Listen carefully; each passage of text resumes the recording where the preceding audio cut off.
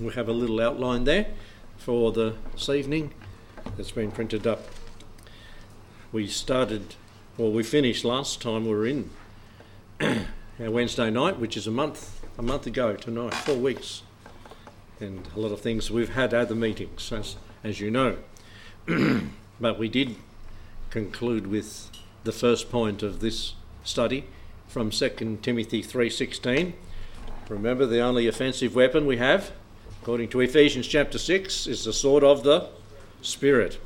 And this is what we're looking at, the sword of the Spirit.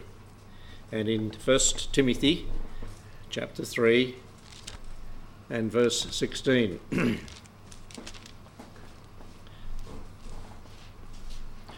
2 Timothy chapter 3, verse 6, not first. 2 Timothy.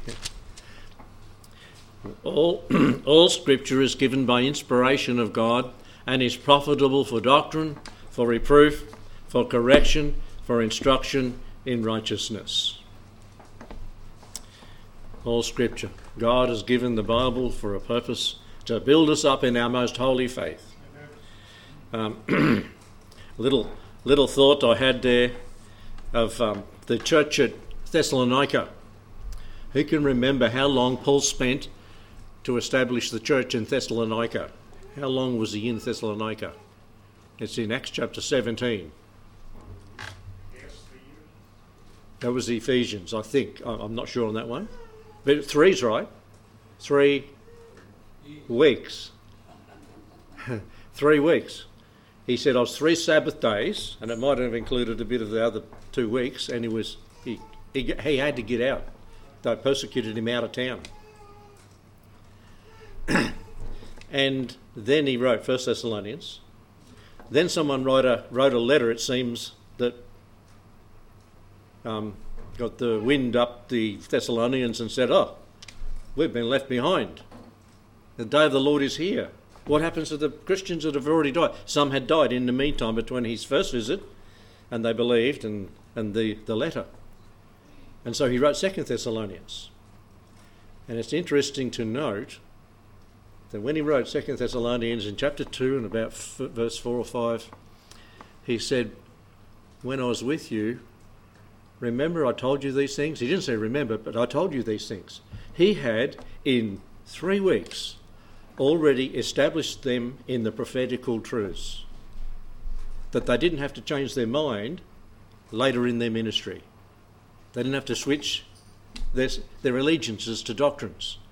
And so he's just assuring them, no, you got it right, don't worry.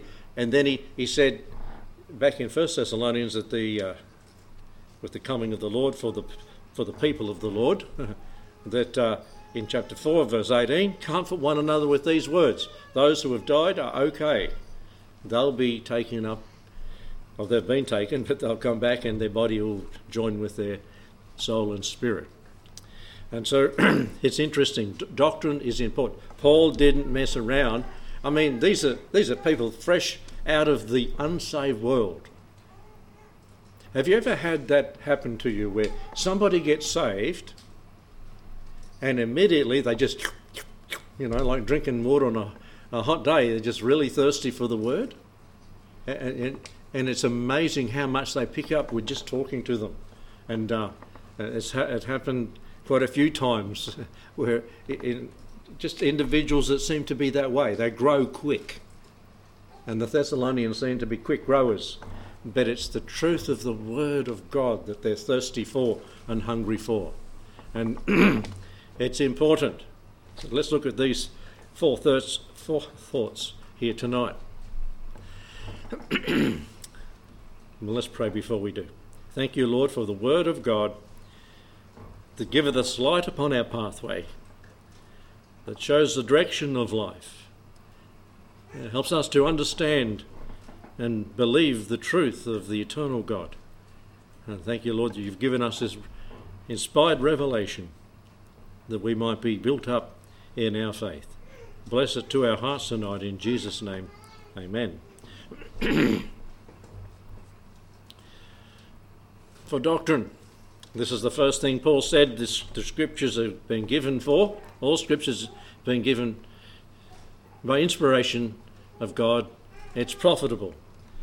Well, we could talk about the inspiration of God, but we're going straight to the benefits here tonight for doctrine.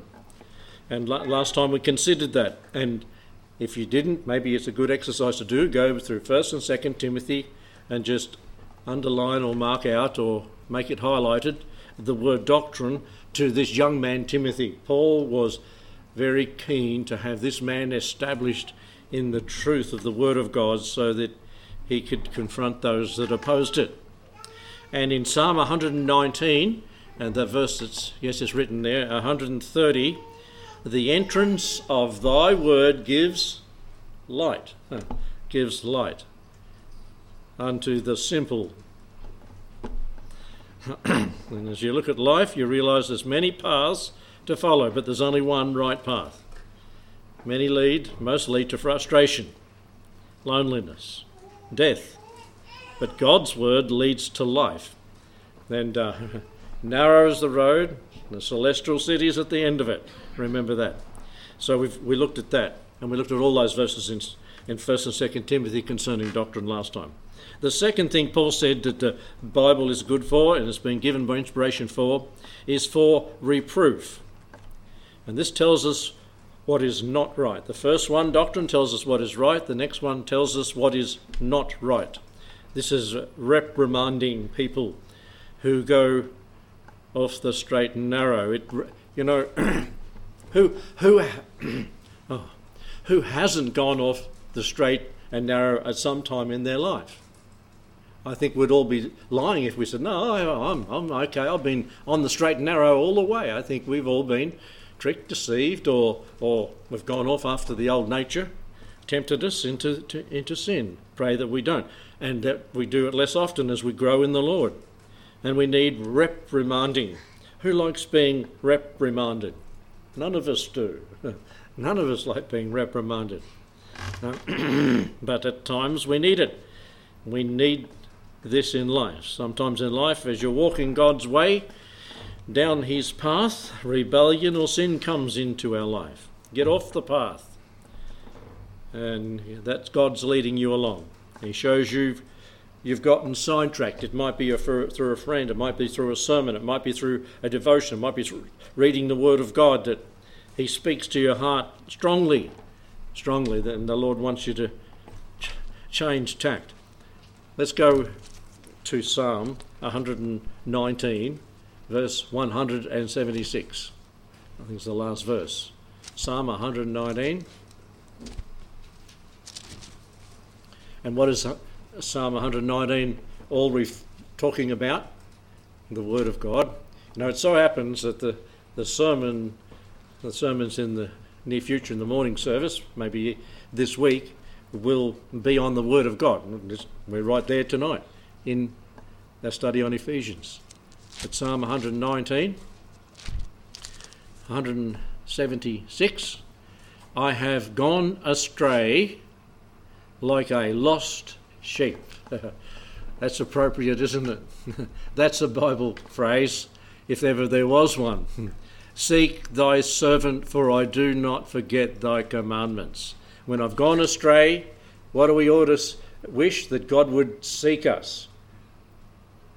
How did the Lord expand that one in the New Testament, in the Gospels? He spoke in Luke chapter 15 about a lost sheep and a lost coin and a lost son, didn't he? And he expanded on this one. and the Lord said, I'm going to go out and I'm going to look, and I'll go hunt and look and find the lost sheep that's gone astray, more than the 99 that are still in the pen. And God seeks those who have gone astray. And he gently puts us on his shoulder and takes us home. We might like to hop off and say, no, I want to stay here. Well, the Lord's got other means too, that he more ungently can move us back to the fold. That's in Hebrews chapter 12, where he talks about that. And if that doesn't work, sometimes he gets very stern. Sometimes he does what he did with Peter. And before them all, we are rebuked, before the other believers. In Galatians, Paul rebuked Peter for doing what he shouldn't have done. He was going astray. He was a leader.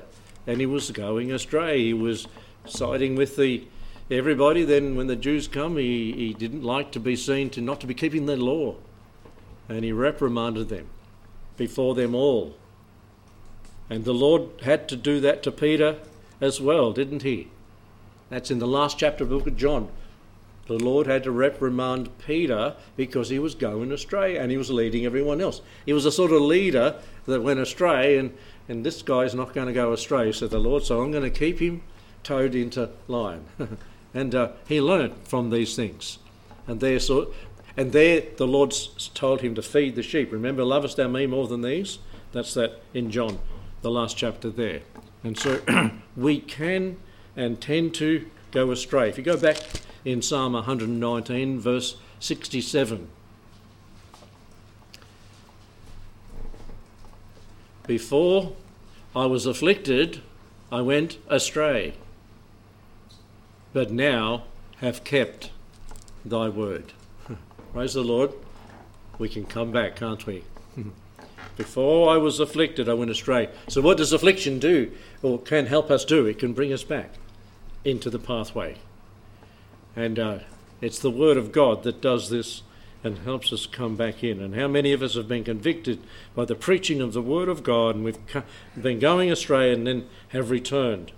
And the good old passage of Isaiah chapter 53. Isaiah chapter 53 and verse 6. All we like sheep have gone astray. We have turned every one to his own way, and the Lord hath laid on him the iniquity of us all.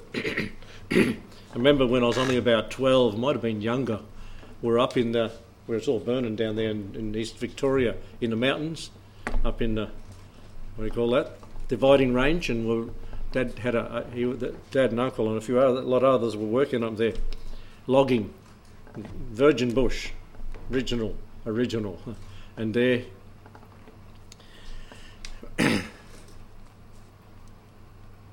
We had tin huts. That's basically no inside, just tin on a bit of a frame. That's where we slept, in these tin huts.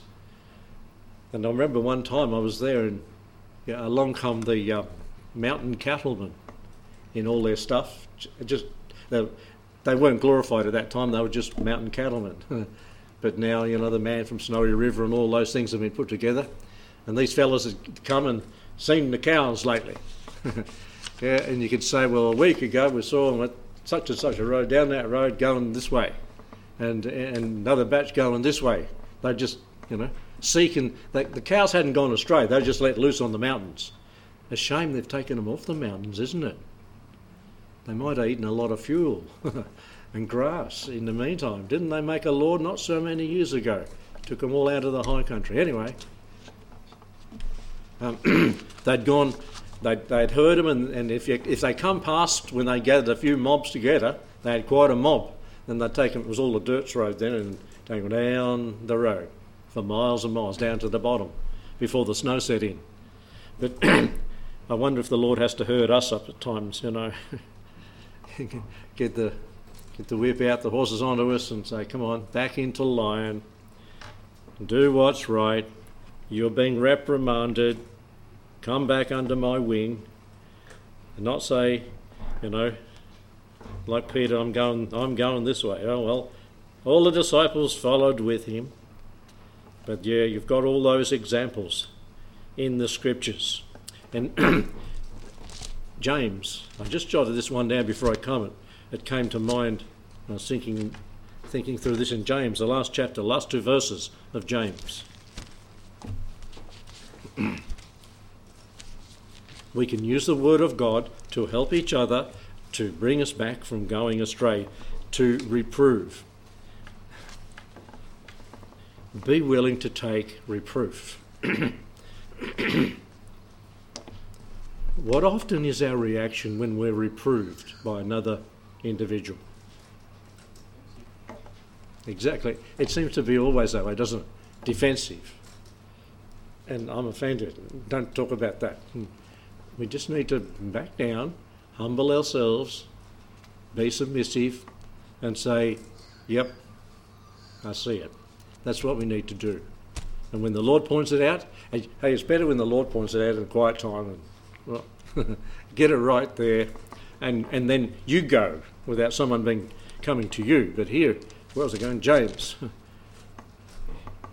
Brethren, if any of you do err from the truth, go astray, and one convert him, let him know that he who converteth the sinner from the error of his way shall save a soul from death.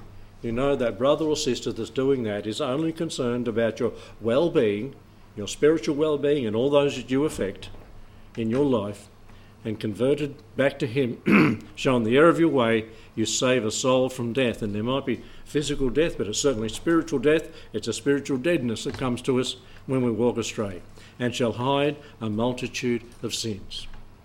A multitude of sins that could have been committed by that brother who had gone astray. Okay, the next word we use, or is used in 2 Timothy 3:16, for reproof, tells us what is right. That's for doctrine, sorry. For reproof tells us what is not right, reprimanding, and for correction tells us how to get right. How to get right. And over in Psalm 119, verses 71 and 72.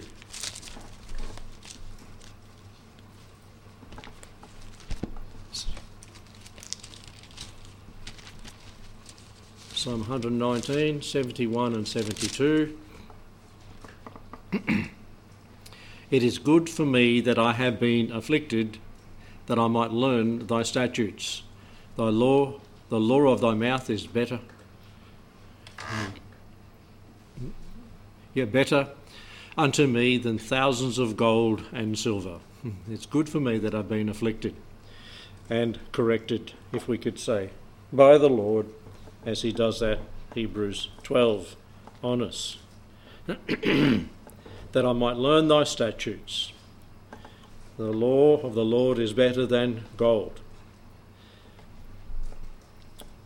Stephen tried to correct those that had gone astray. Stephen tried to talk to the Sanhedrin. And in Acts chapter 7, he laid it on the line. And he said, you have done the wrong thing. And he went back in the Bible and talked about Israel's history. And when he got real heated and was making the application, did they like being corrected? No. They killed the corrector, didn't they? They killed the messenger. And so many times we take offence at being corrected and we want to kill the corrector. The hand that the Lord is using in verse 51 and 54 of Acts chapter 7, that's what they did. It's better when we're corrected to do what 1 John 1:9 tells us, confess our sins and be forgiven of the Lord. And let's see Jeremiah doing the same thing to his generation in Jeremiah chapter 3. Jeremiah chapter 3, trying to correct them for their own good. If Israel had turned under the ministry of Isaiah or Jeremiah or even Ezekiel up in Babylon, if they just turned, it would save them a lot of heartache. Same with us, saves us a lot of problems. And I know people right now that are really, really going through the mill. I'm not talking about anyone in here. If you are, that's you know that. But outside, and they're really suffering some, big time. They're not willing to listen. And as I said to someone the other day, how far does the Lord have to take them to make them to listen? It's for their own good and their own benefit. What has God had to do to Israel? Well, look at what he's had to do to Israel. And there's worse to come. But here in Jeremiah chapter 3, chapter 3, verse 6, we read, the Lord said unto me in the days of Josiah the king, hast thou seen that which backsliding Israel has done, gone astray? She is gone up upon every high mountain and under every green tree, and there hath played the harlot. And she's setting up idols under all these places. And I said, after she had done all these things, turn thou unto me. Be corrected. And she returned not. and to her treacherous sister Judah saw it. So the northern tribes and southern tribes. And I saw when for all these causes whereby backsliding Israel committed adultery, I had put her away and given her a bill of divorcement. They saw the Assyrians coming and taking the 10 tribes away. Judah had seen that. Yet her treacherous sister Judah feared not. You know, when you see something happen to someone else and you're doing the same thing and you're headed that direction, you say, oh, whoa, whoa, stop, turn. But they didn't. They should have, but they didn't turn. Came to pass, where were we up to? Came to pass through the lightness of her, verse 9, lightness of her whoredom, that she defiled the land and committed adultery with stones and with stocks. Worshipped and served the creature more than the Creator. And yet for all these, her treacherous sister Judah didn't turn. With her whole heart, but feignedly, sort of a little bit of a, sorry Lord. And the Lord said unto me, the backsliding Israel hath justified herself more than treacherous Judah. Judah had more evidence to go by. She had more light. She did have the truth for longer. She had some good kings. She had this example of the northern 10 tribes. Go and proclaim these words toward the north and say, return, thou backsliding Israel, saith the Lord, and I will not cause mine anger to fall upon you. For I am merciful. See, the Lord will. He will stop everything that he intended to do if we turn back to him. Only in verse 13, acknowledge thine iniquity, that thou hast transgressed against the Lord thy God, and hast scattered thy ways to the strangers under every green tree, and ye have not obeyed my voice, say the Lord. Turn, O backsliding children, turn. I am married to you, he said. And I'll turn, backslide, and over again, verse 20, verse 17, verse 20 says, surely as a wife treacherously departeth from her husband, so have ye treacherously with me, dealt treacherously with me, O house of Israel, saith the Lord. And then in verse 22, return. What's the Lord saying? Turn, return.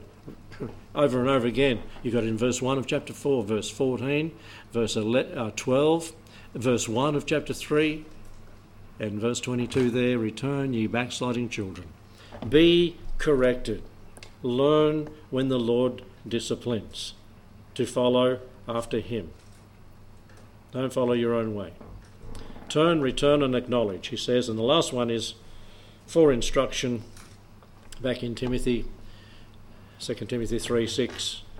The word of God, given by inspiration, is for doctrine, tells us what is right, for reproof, tells us what is not right, for correction, tells us how to get right, put us back on the pathway, and for instruction, tells us how to stay right. How to stay right. The best way to get off track is stop reading your Bible. Stop having devotions. Stop going to church. Stop having fellowship. And you'll get off the track. But stay in the Word. Stay in fellowship. 1 John chapter 1.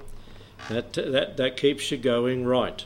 You know, it says, as iron sharpens iron, so the countenance of a friend. We rub up against each other and we help us to get our perspective right and to keep on the straight and narrow.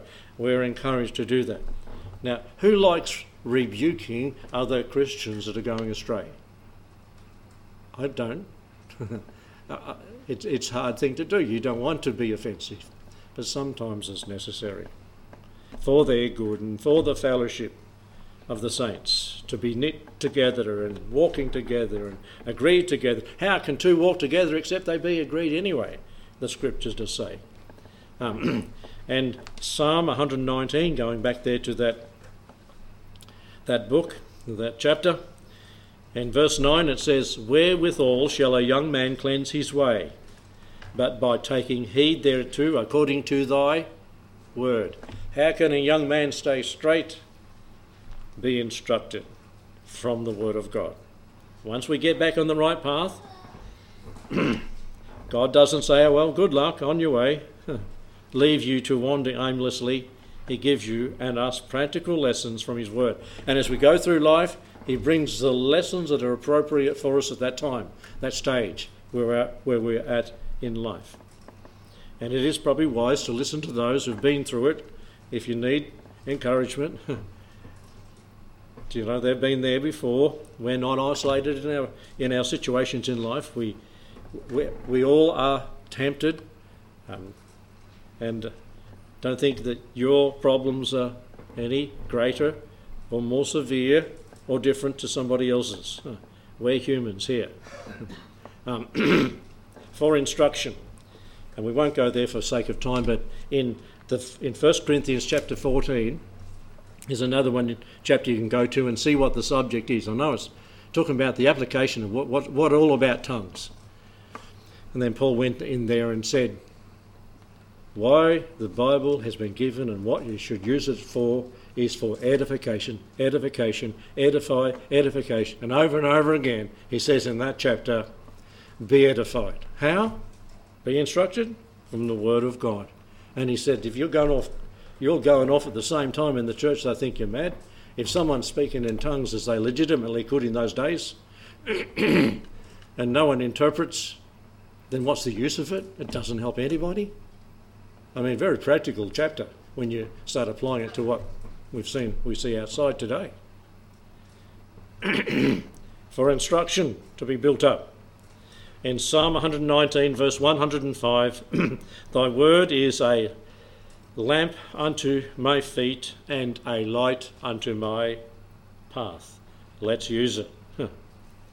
I've written in, I think it was my first Bible, in the cover of it, someone said this book will keep you from sin, and sin will keep you from this book. Stay in the instruction of the Word of God. Young people, memorise it.